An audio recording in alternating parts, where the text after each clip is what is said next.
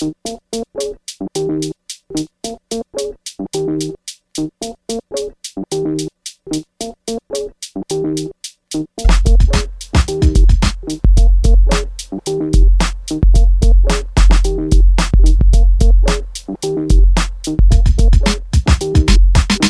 and welcome to the Nomcast, the Netflix original movie podcast. I am your host, Andrew Morgan. You can follow the show at NomcastPod on Twitter and Instagram, or check us out on the web at nomcastpod.com. All right, thanks for tuning in to this one. Always glad to have you with us. We have an excellent conversation with my friend, the actor, comedian Kevin Dolan, coming up, where we reviewed the latest Ryan Murphy project for Netflix, The Boys in the Band. I can't wait for you guys to all hear that one. We also have a cool online event we're hosting this Friday night that I want to tell you guys about. So stick around after these quick promos from my podcast friends at Forgotten Entertainment, and we'll be back with more Netflix goodness. Do you like beer? Do you like podcasts? Do you like beer podcasts? Then check out Crackin' One Open, a podcast about brews, news, and pop culture reviews. Every week, we crack open a new craft beer from breweries around the country. And sometimes the world. We'll talk about how it was made, what's in it, the history of the brew, and the brewery. Then we'll give our tasting notes, and while we're finishing up, we'll talk about some of the latest goings-on in the world of pop culture. So check out Crackin' One Open with Mike and Elise, part of the Forgotten Entertainment family. I'm Mike Field. I'm Mike Butler. It's October. You know what that means. Another month of Forgotten Horror. Join us for 4 weeks of Forgotten Horror films. Mike, what are they? John Carpenter's Vampires, The House with a Clock in its Walls, Don't Be Afraid of the Dark, and the 2013 remake of Evil Dead. Ooh, sounds scary. It is. So mark your calendars every Wednesday in October for Forgotten Horror, where you can listen to the scariest in forgotten cinema. We're back and we're scary. Get some! All right, welcome back to the show. Like I said up top, this episode is our review of the latest iteration of The Boys in the Band, a stage play from the late 60s that was turned into a film in the early 70s, then revived recently as a stage play again, and now brought back to the screen by the prolific and incredibly busy producer Ryan Murphy. And this film is part of a 5-year, $300 million deal Netflix struck with Murphy a couple years ago that has already produced multiple TV shows like Ratched, which is on right now, The Politician that came out recently. I think that might even be in a second season now. A couple of documentaries that featured some very compelling LGBTQ plus stories that needed to be heard that were pretty good that came out on Netflix.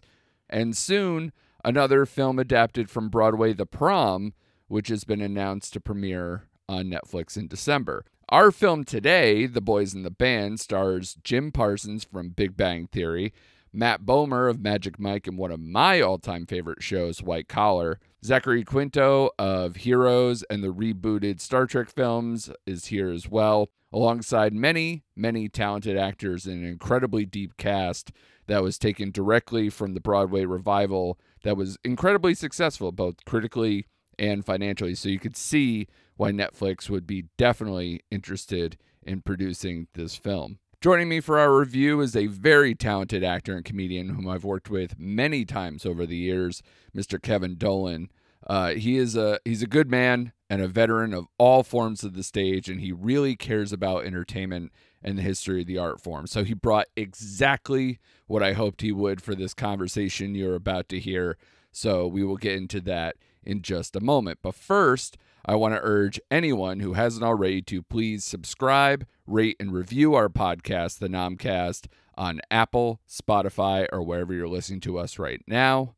Also, like I said before, I want you all to clear your calendars for this Friday night as we are hosting our first ever Netflix watch party. That's right, where you can discuss a film in real time with me and some of my favorite podcast friends. And if you want, bring your friends, of course. We will be watching the new Adam Sandler comedy, Hubie Halloween, which we profiled in our last episode about all the October films, especially the horror films and all the Halloween films coming out. So check out that episode, of course. And, you know, I can't imagine a more perfect movie to do a watch party for, because whether you love Sandler's comedies or not, there's always something to talk about. So do yourself a favor, follow us on Facebook, check out the event page that we set up for this, and we'll provide you all the details you'll need right there so you don't miss out on any of the fun. Check into the page at 8:30 p.m. Eastern to set it up, and we will be starting the film at 9. So join us this Friday night for that. All right, let's get to it.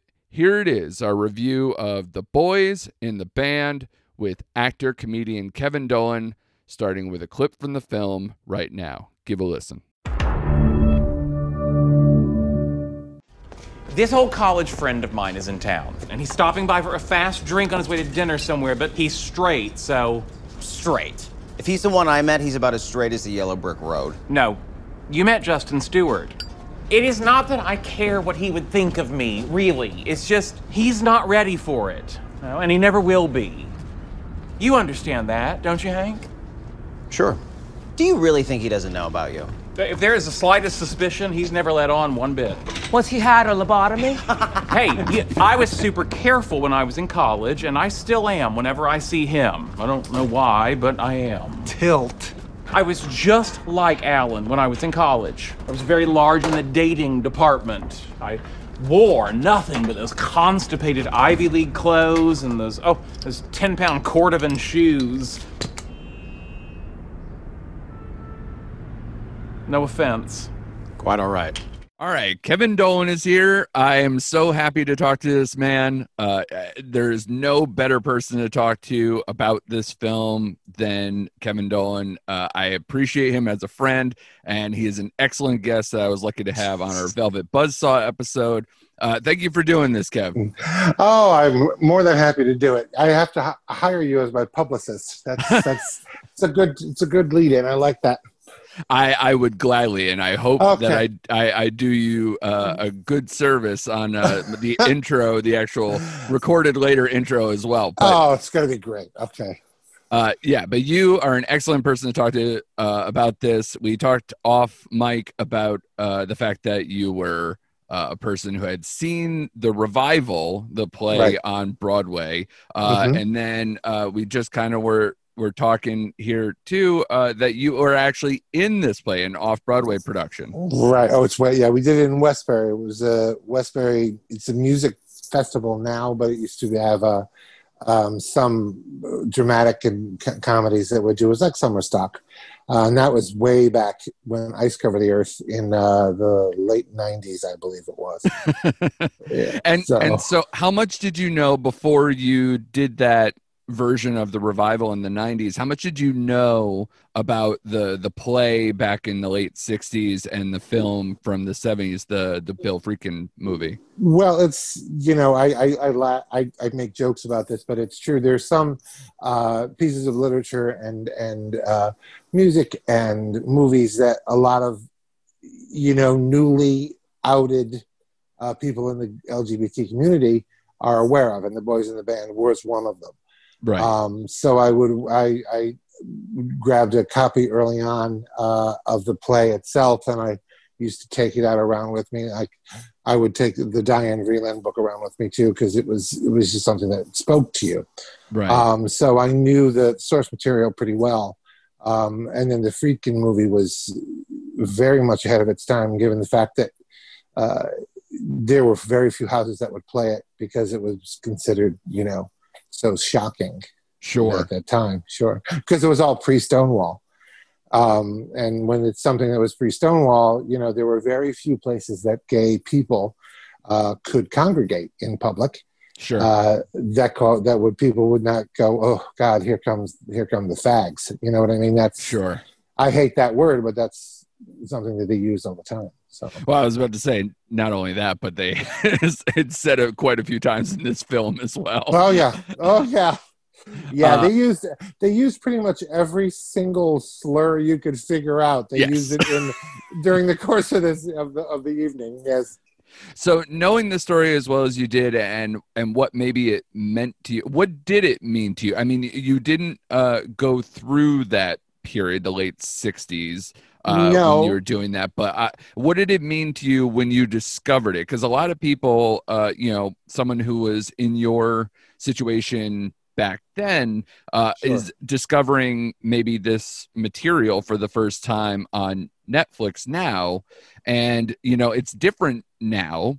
I would imagine for someone who's coming out potentially than back then. Well, I'm not saying that makes it easy. No, by it's no not. means do I mean that, but No, it no. is definitely different and more open now. Sure, which is wonderful, because every generation stands on the shoulder of the person before it. So all the people in the 60s and 70s, the people in the 80s, we have a lot to thank them for. Sure. And it's what was amazing to me was reading the source material about it, how scary it was to know that there's a line in there, and it's not so much spoiling it, but when one of the characters hears a knock at the door, they say, hurry up and make sure you're at least 3 feet apart from the person next to you. Yeah. Because there was a time where the police, if they got a call, they would just barge in, and they would round them all up and throw them in a paddy wagon, which is a scary situation. But what I liked most about it, what it meant to me, was here was a group of friends. You wouldn't know it during the course of the evening, things don't go as planned, but they are friends, and they are each other's sort of lifeline, because they didn't have anybody else. So I was they going to knew say, that. yeah, the latter seems more accurate at times than the friends part, but in such a small community, or at least what a version of safety looks like is something like this, where it's a small gathering in an indoor space, something to where you can kind of congregate and not feel like the world is on top of you. But it could end at any moment. I mean, whenever they open the door, there are moments that it's like, oh my God, what are we you interacting hold your breath with? Right. You hold your breath. Yeah, absolutely. So for the people at home, obviously I would assume you watch this movie, but the basic crux of this film, to set the table a little bit, it is in New York City in 1968. It is a birthday party where a surprise guest and a drunken game leaves 7 gay friends reckoning with unspoken feelings and buried truths. Obviously, there's a lot more than that, and a lot of people were familiar with the story before this movie came out. One of those, Ryan Murphy is the producer of this film, who is kind of setting up camp here with Netflix. And with several thousand zeros after his contract. Yes. Yeah, he's not hurting, but of course he could have done anything. I mean, he could have followed up with He's such a wonderful. Well, he's a member of the community, but he's such a wonderful friend to the community. Yeah. Plus, he's also very smart in that he develops almost like a rep company, where he uses a lot of the same actors in his productions, because he knows how he knows their work ethic, and that's very obvious in this show. Yeah, I know that. Just for instance, I mean, another film that was probably something that was an important film in the gay community, for The Normal Heart, that was on HBO, was something he produced. I believe that was like 2014. And, I know Matt Bomer's in that. I know Parsons is in that. So, definitely he uses a lot of people over and over. Zachary Quinto was an American Horror Story. I mean, and on and on and on. It definitely keeps going, like you said, throughout this whole film. But one of the things that is impressive about this film is the cast. And as you know, because you saw the play on Broadway, that this is the same cast, that it was important that they brought everybody, and not only just the cast, but so from what I understand, and you can correct me if I'm wrong, because I was surprised to see Joe Mantello direct this film, because he hadn't directed a feature since 97. So it was kind of one of those things like, okay, I know he's an actor, I know he's directed a little bit, but why here? Because he's mostly done acting and producing. So why would he, kind of jump in here? But so did he direct the play at all? Yes, he did. Okay. Yeah. I thought so. And he was a producer. He helped on the production side of it as well. Sure. Yeah. So I know, I guess the continuity is something that they desperately wanted to have as far as this goes. They're using the same cast of and everybody, and for people who don't know it, everybody in the cast are all out gay men, right? In public, which is super important to note, because you can write, as a straight person, you could write a gay character, but unless you've actually sat or stood in their shoes, it doesn't have a certain ring of truth to it. And that's what he wanted to bring to it. But yeah, Joe's fantastic. I worked with him. There was a play that he did with Stockard Channing and Judith Light and Stacy Keach, probably about 5 or 6 years ago, called Other Desert Cities. And he is fantastic. He is one of the best directors in that he lets the actors do their job. Right. He's not overly critical. He knows what he wants in the scene. He'll tell the actor what he wants, and he expects them to deliver, and they do. Right. Yeah. And the one thing that I was impressed, especially with his direction for this film, was that I find it very difficult to have a stage play, especially a very well-known stage play, to be adapted to the screen. Because a lot of times, especially something like this, where it's a kind of like, it's mostly just one location. It's claustrophobic. It could be claustrophobic. Yeah. And it's hard to make it interesting too. Mm-hmm. So, and for him to have the pacing that it does, and kind of, at times a frantic nature, but also be well within just one apartment, is impressive to do at times, and to make things interesting. So that only comes from someone who's so familiar with the staging of how things should be, and to really think deep on how to make something like that compelling for the small screen.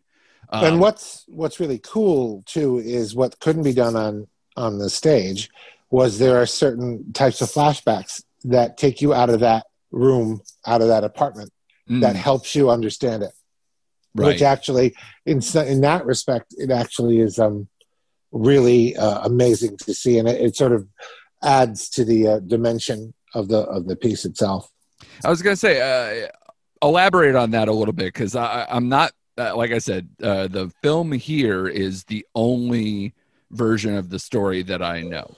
So if you had to tell someone who hadn't seen anything, so basically me, what is different from the play or some of the previous iterations to this version? Well, the exposition, I'm very cognizant of your rule, Andrew, and I don't like to do spoilers. So you'll have to let me speak. Let me think about how to speak this.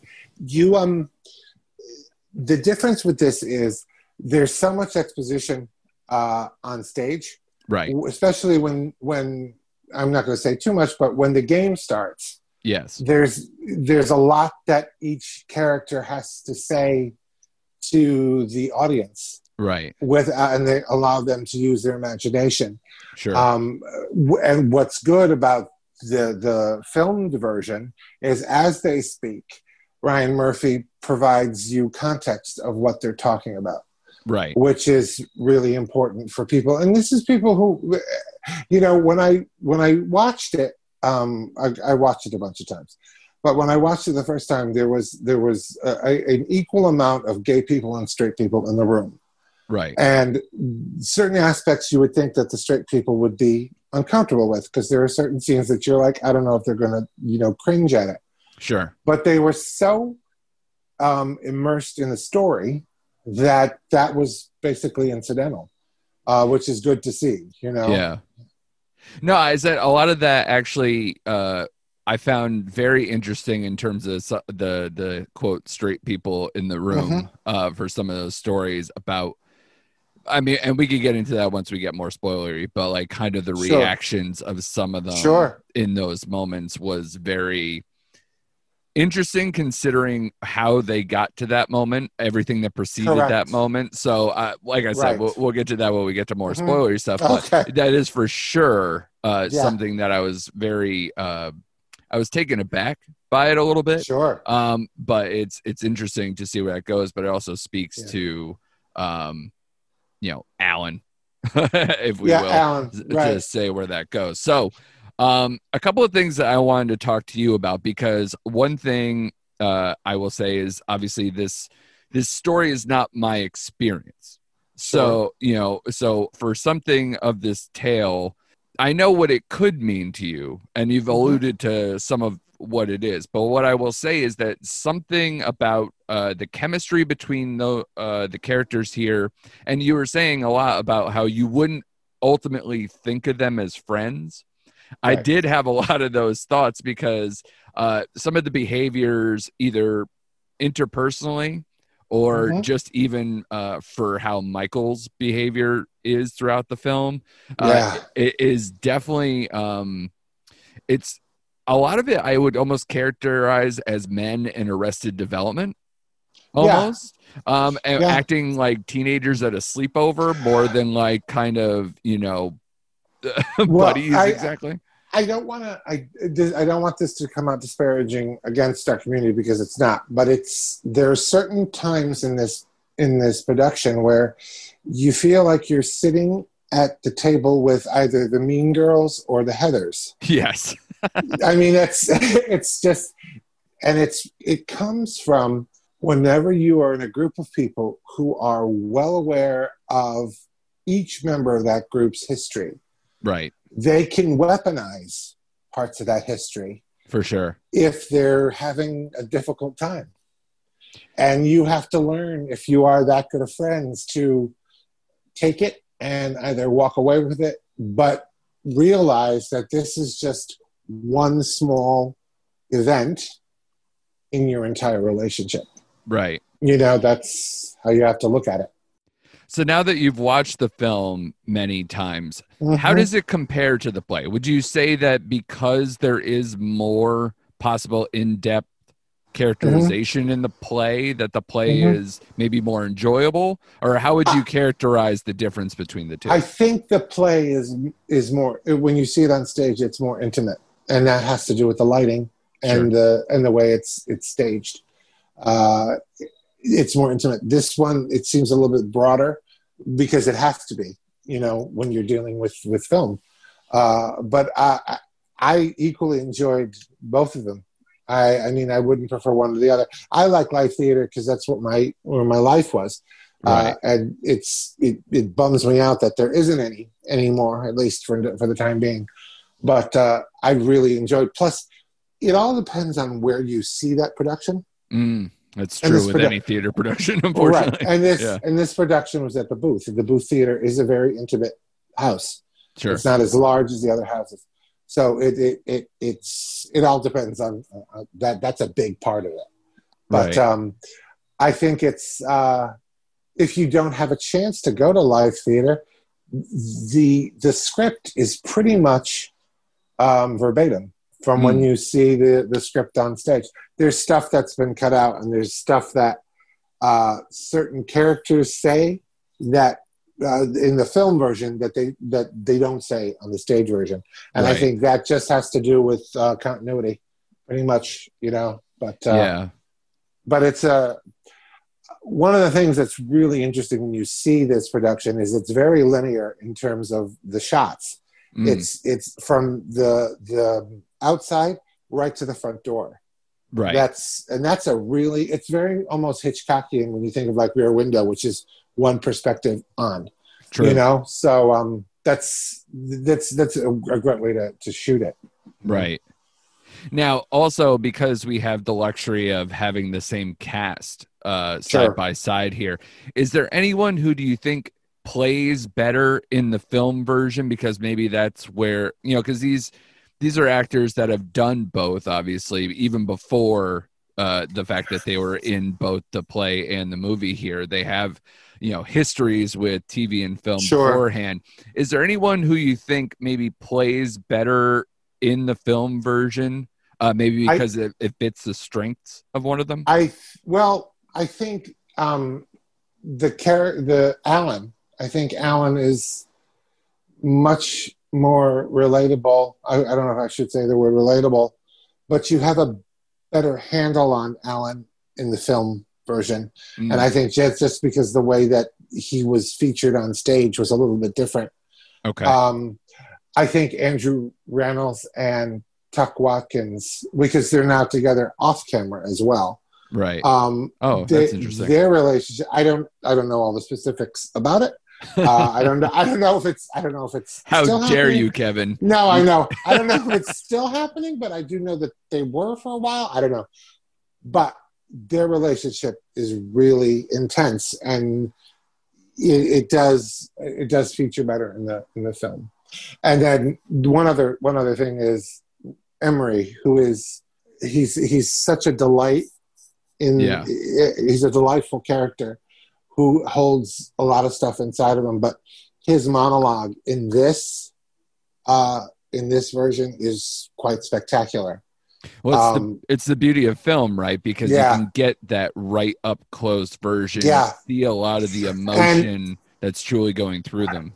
Well, and his story in particular, you need to see his reactions up close. Yes. So, yeah. Yeah, I would say between his and Bernard's story. They're both heartbreaking, but very relatable. Oh, yeah. Well, the thing that I think a lot of people need to remember is, no matter what the sexual inclination is to any group of people, right? You have the ones who is the sloppy drunk, who is the peacemaker, who's the troublemaker, who's the ultimate host. You have that couple that are built for public consumption, but in private, they may be falling apart, that everybody knows about but won't say anything about. Sure. So it just so happens that this is a group of gay men, but this could be easily anybody. It could be any group of friends. It's just that's the whole point of it. It is based in love and it is based in friendship. And sometimes you have horrible fights with your friends. Sometimes it's your fault. Sometimes it's their fault. Sometimes both of you just are. Sometimes you're too close. Sure. And you need to break away for a little while. Right. But I think that's important to note. And I will say, because I don't want to, make it seem like I'm not being as genuine as to how I truly feel about the film. I think the film is okay. I think it's a little about, I think the direction is very good. The cast is very impressive. But the one thing that really knocked it down for me in terms of the experience is Jim Parsons. And I don't mean that as a person who out and out hates Big Bang Theory, because I do. No, I know. But I know that's a sore spot. It's a sore spot. We won't even talk about it. We won't talk about it. But I will say that there are times in this movie where I'm like, this is the best stuff I've ever seen him do. I've been impressed with him in the stuff that he's been in outside of Big Bang Theory. So I don't hate him as an actor or anything. So I don't want to seem too disparaging. No. But what I will say is that this movie hinges on him. Like for how much this is an ensemble, and it truly is. The fact that they set up the alcohol thing a little early bit, on, but they don't make it seem to where it was this huge problem that he can just be so quick to anger and quick to changing of behavior, because my goodness, does he do Jekyll and Hyde so fast, but almost in an awkward, weird transition, because I find small spoiler, basically to me, the movie is pre-punch and post-punch. For anyone who knows what I'm talking about, I'll keep it vague. Yeah. But right as the fight happens, his reaction, Michael's reaction, is nothing. It's literally to just stand back. And he'll poke the bear. Yes. And he'll get the bear growling, and then he's going to see exactly if the bear attacks and who he attacks. Yeah, it's just odd. It's a very hard it's a hard part to do convincingly, because with every drink that he takes, I think you can see that the physicality changes, the look on his face changes. Right. And I think a lot of that has to do also with who his next target is. Sure.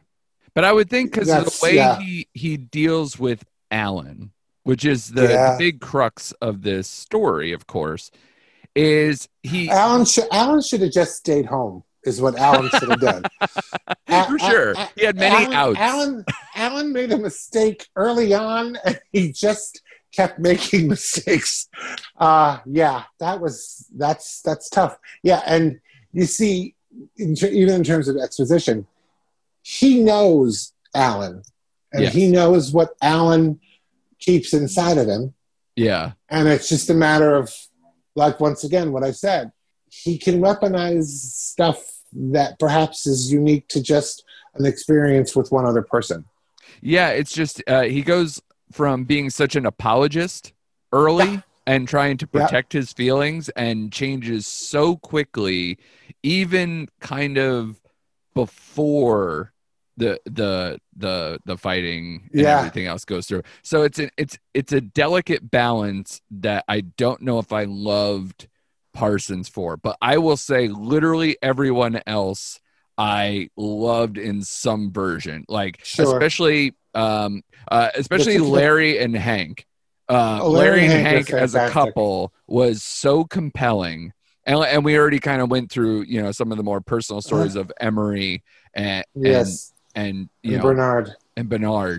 So you have a lot of good performances, but in waves. I mean, because this and the one thing I'll ask you, especially because you performed it, the game itself, I feel, is a weird stakes game because technically it's like it doesn't really make a lot of sense, and No. there really isn't. No, and I don't think Crowley is going to care that I have any comments about Right. whether or not he did it or not. But it doesn't make any sense, and it also doesn't. It wouldn't motivate me to play. No, it wouldn't compel anyone to basically almost ruin their life, except for the fact that alcohol is involved and people do a bunch of weird stuff in that regard. Well, and also, once again, Michael isn't going to take no for an answer. And if you decide to leave, you're the bitch of the evening, and he will carry this on ostensibly for the next few times that you see him, and he won't let it go. Right. That's just the way the character is. He will make sure that he keeps that in his file, and he will bring it up whenever he needs to. Right. Now, well, the other thing is very interesting with him is even when it comes to Alan, when Alan calls, the look on his face, that's really important. But yeah, go ahead. I didn't interrupt you. No, that's fine. I would say so I'm not like bashing on Parsons too much. No, that's fine. But the who would you say that you think sells this movie for you? Like, especially this is an older story. And how would you maybe pitch this to someone who is younger than both of us, somebody who's experiencing this for the first time? Like, why would they need to see this story? Because right now, I mean, just on Netflix alone, to their credit, they are very good at having a lot of diverse LGBTQ, stories on there. So they definitely have a plethora of things and options. Why this one to be something important for that community? I think given the climate of the country and given the climate of the fact that the community itself may not have a voice or it may not be as loud as it should be. Right. I think it's one of those things where it's there to show where the movement got kicked off and what they had to fight through to get where we are. Sure. And that starts within your own microcosm of friends. Yeah. You know what I mean? So I think that's probably what I would say is the motivation for putting it on. Now, sorry for putting this question kind of on the spot because I'm kind of Sure. almost thinking out loud. Yeah. Because the play for this is the late 60s. The Right. Friedkin version is the early 70s, correct? Yeah, 70, 72, I think. Yeah. Right. So, and you were saying this is Or like 68. 68 it was filmed. I think it was Freakin'. Oh, really? It was that Yeah, I quick think it was after the 68. the play was done? Wow. I believe so. I could be wrong because you're usually better at that when it comes to research, but I think it was 68, but I could be wrong. So you were kind of saying that it's kind of like a handful of stories for a Yeah. person when you were in the 90s to kind of say, what do you think kind of helped after that point? Like, where do you think the narrative kind of switched? Because this was so ahead of its time. Like, what do you think? Well, I think kind of came after it. That is well, kind of the there update. was. Well, the thing is this: there's a challenge in that the stuff that came after that sometimes fell into very stereotypical. You had the prancing queen best friend who was ridiculous. It was a real challenge. There was very few after this piece. There was sort of a big sort of desert where gay people just weren't shown. And I think when Paris is Burning came out, which was important. Yeah. Priscilla, Queen of the Desert was important. Sure. Will and Grace, the first few seasons of Will and Grace was really important in that it showed that there were different types of gay people, just like there were different types of straight people.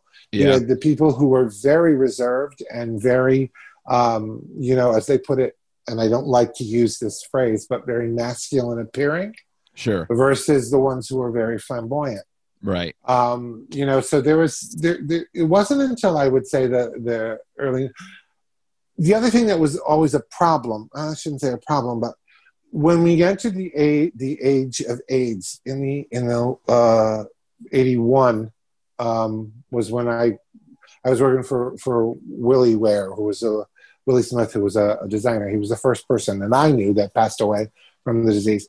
Yeah. They tended to make movies that were nice, but the gay people were always dying. Yeah. You know what I mean? Which, I mean, if True Companion and Long-Time Companion, I should say, and those types of movies, it was important, don't get me wrong, but, there was more to the gay experience than just people getting sick and dying. Sure. And that was a problem that people were facing because they wanted to show this experience, which was devastating, but they also were trying to compartmentalize that, even though that wasn't the case. Right. There were a lot of people dying from this disease. It just happened to be this community was the first one it showed up in. Right. So that was always the problem. There was so little life actually shown on the screen, that wasn't going hand in hand with death. For sure. Yeah. Yeah. And I don't know if you watched it or not, but Netflix has a companion documentary, like a behind the scenes documentary for this film. Did you watch that? I haven't seen it. It's in my queue, but I haven't watched it yet. Yeah, it's called The Boys in the Band Something Personal. And I watched it after I watched the film because I think just as important as kind of seeing this story unfold is to kind of hear the story of how it was received, where we kind of, went through that.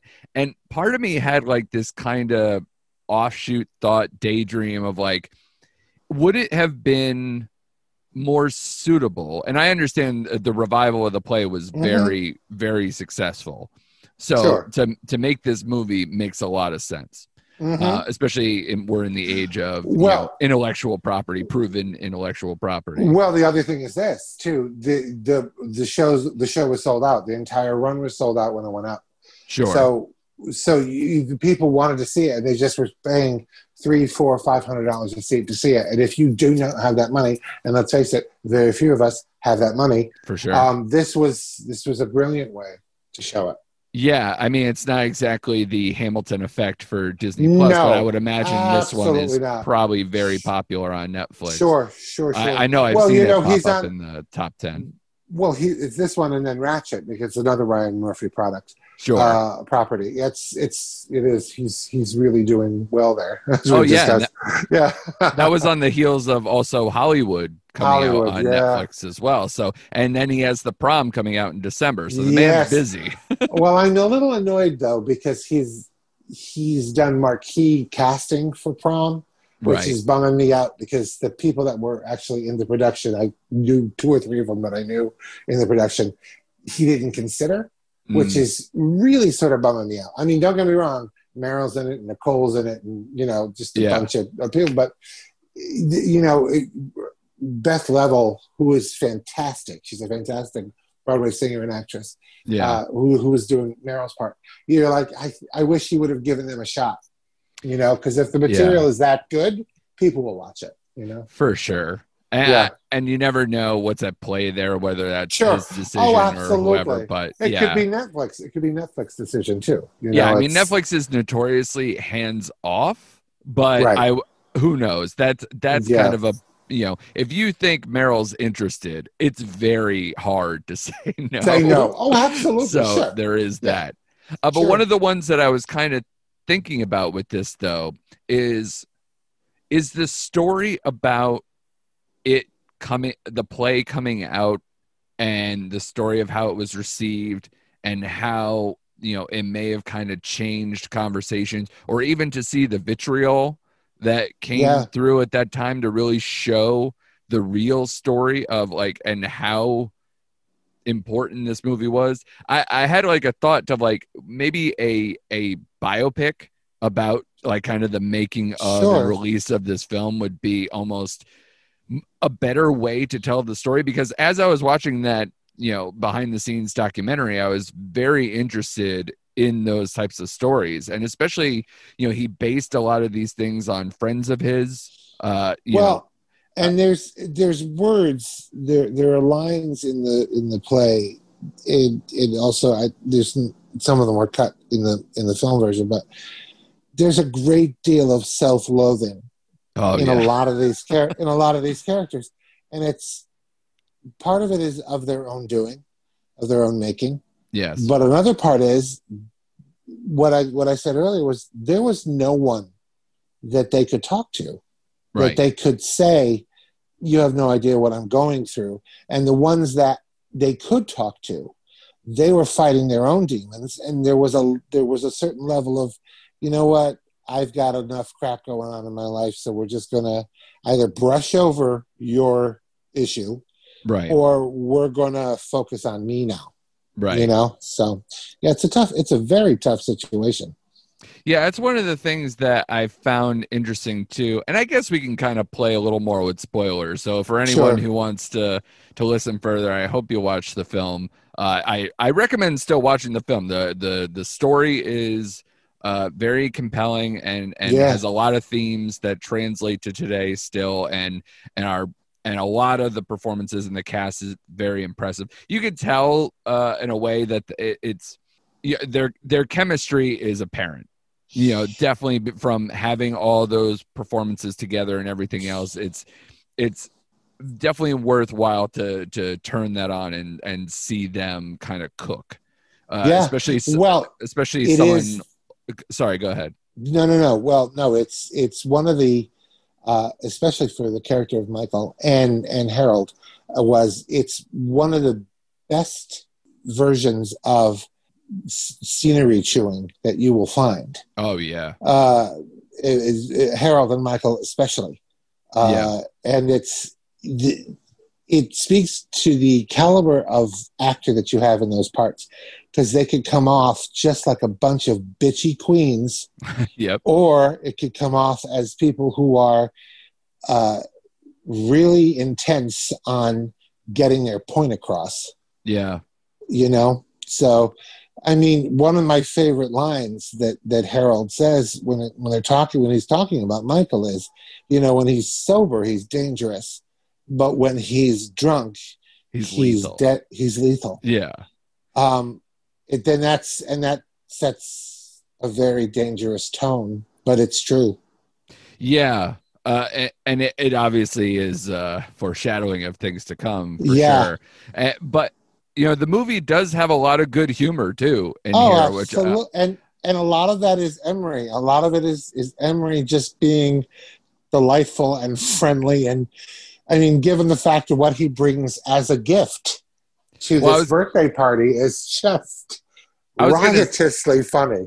Yeah, I was going to say, I mean, Charlie Carver, I think, is actually He's so really funny. good. He is probably he probably has the two best lines in the whole thing for me, especially as far as humor.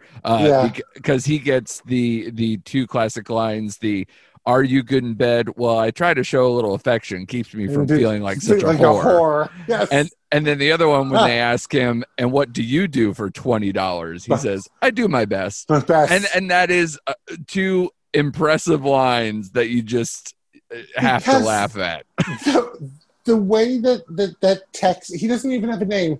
They just call him Cowboy. Cowboy. And it's I love the Midnight Cowboy reference. Yeah, you're supposed to come at midnight and you're here too early. Yeah. But when you look at him, yes, he's somewhat naive, but he's also one of the most genuinely loving people in that room. Probably one of the few that are genuinely loving people in that room. Yeah, and which is why the hate on him is brutal to take, especially if you don't have anyone in your life who kind of, like you said, the type of self-loathing and vitriol that these people are capable of amongst themselves. Like if their shorthand is just going at each other, then it's very jarring to see them kind of, make fun of how dumb he is to his face. And well, and here's the thing. There are people in that room that make fun of him, but they're not being cruel.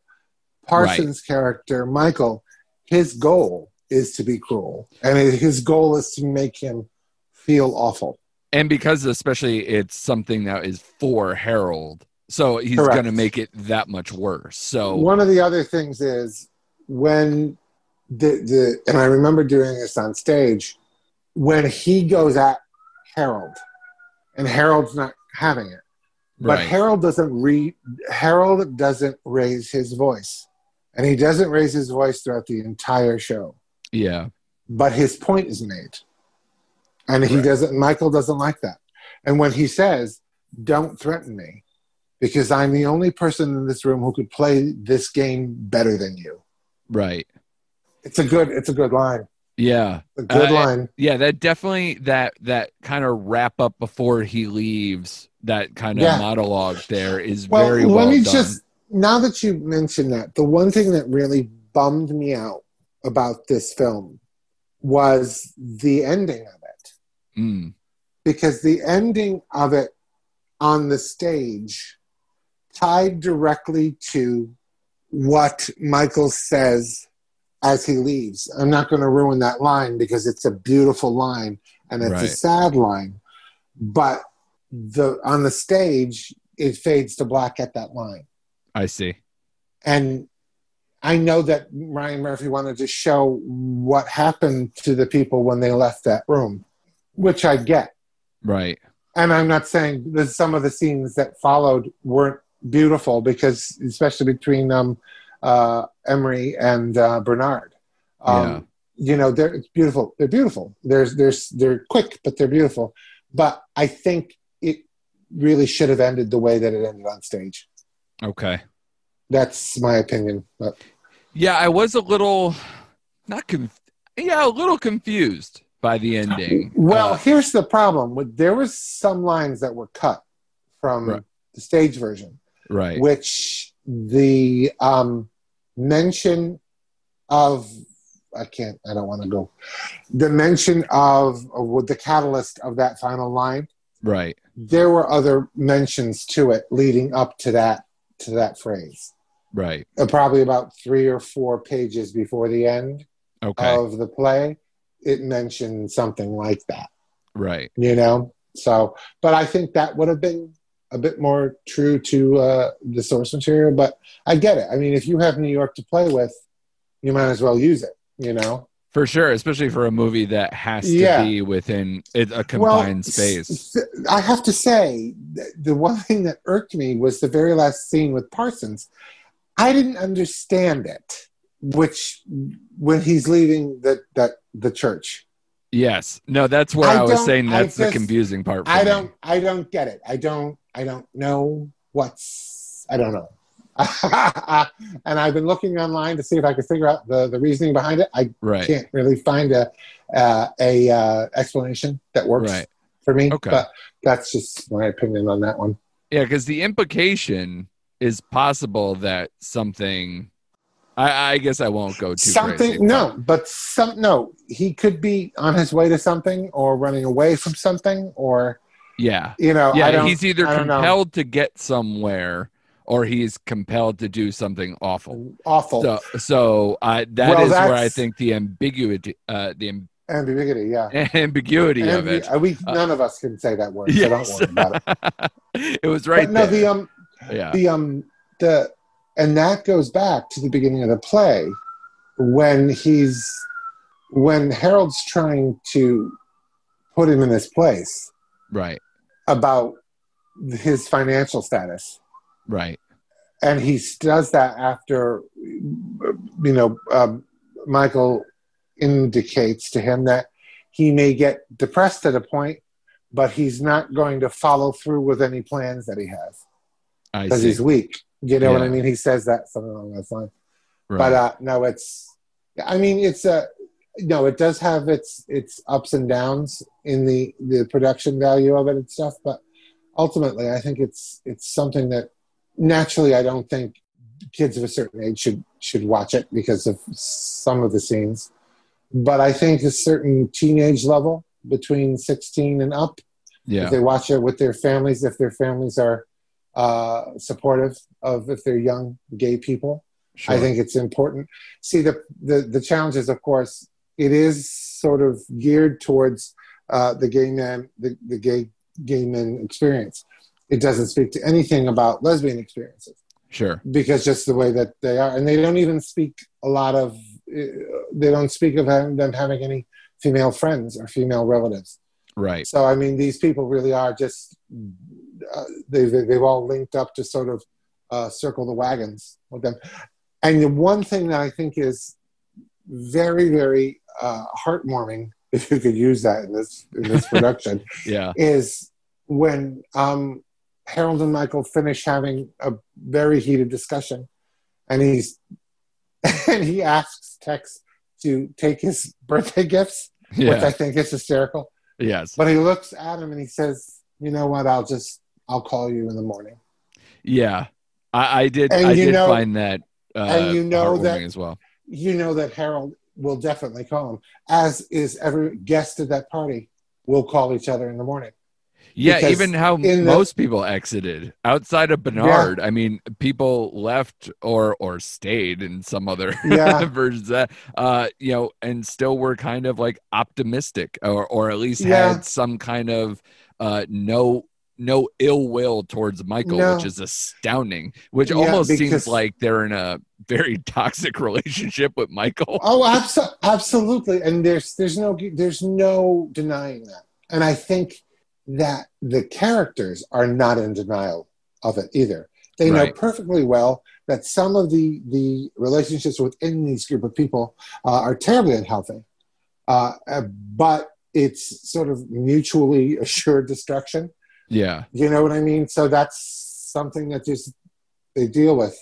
I mean, and this was one event, but if you like his Barson's interaction with Matt Bomer, where he sees this guy every weekend. Yeah. You know what I mean? So this one situation isn't indicative of their relationship, Yeah, it's interesting because, like you said, like maybe it's such a small community, or at least of people that you feel comfortable enough or safe enough around to have. And you could be a bitch with some of your friends. And they're not going to hold it. They're not going to hold it against you. That's just he's having one of his events. Exactly. there's a great line in All About Eve where Great movie. Margot is drinking at the party for Bill, and Karen walks up on the first landing of her apartment, and she sees Margot down 3 or 4 martinis, and she says to her, let me ask you, is it over or is it just beginning? And she says, well, I don't know what you're talking about. She goes, please, we've seen you like this before, so I just need to know what we're in for. And yes, it's just that when you go, oh, Margot's being Margot again, and that's what each of these people in that room are saying. Michael's drunk again, or Michael's just being mean again, and then you move on. Yeah. Sadly. Yeah, I know. Unfortunately, we all have some version of these people in our lives too. So it happens everywhere. So at least for, maybe if you're someone like me and you're not coming from the gay community, you could definitely see the drama here. You could definitely see yourself or your type of friends or those type of things in this story. It's grounded in enough universal reality to definitely gel like yourself to some of these characters. Like I said, there's women in that will watch this movie and they'll go, oh my God, that's just like Carolyn. Or there's some teenagers that go, oh, remember Christine Sampson in high school? Remember what a bitch she was? That's like her. That's like how Harold could be. So I mean, it is there is a shared experience. It just depends on the level in which you come from, where you come from. For sure. Yeah. And sir, you couldn't have done a better job. This is incredible. You have so much detailed knowledge. I'm glad you can kind of fill in some of the blanks that maybe I had watching the film and really have a detailed perspective. I'm sad to say I didn't even know that you were in a production of it beforehand. I'm glad that we got one that of these days, thorough look. I'll actually show you a picture back when, like I said, Ice Cover the Earth. Much skinnier, much prettier. I had curly hair. Now I have very little. So yeah. Hey, so, I'm going through that phase of my life right now too. So don't feel too bad. What I'll do is maybe I'll throw a party like Michael does, and we could we'll just deal with it. Only it'll be a little bit nicer, and maybe we'll have to wear, which is good because we could do 6 feet apart, which is just like the movie. Yes. And only we have to wear festive masks instead, so it'll be fun. Yes, I think a quarantine pity party would be the ultimate experience right now. So I am all for it. That's awesome. I love that. But thank you so much for doing this, Kevin. I appreciate it. And obviously my audience will now appreciate it. So thank you so much. You're welcome. Thank you.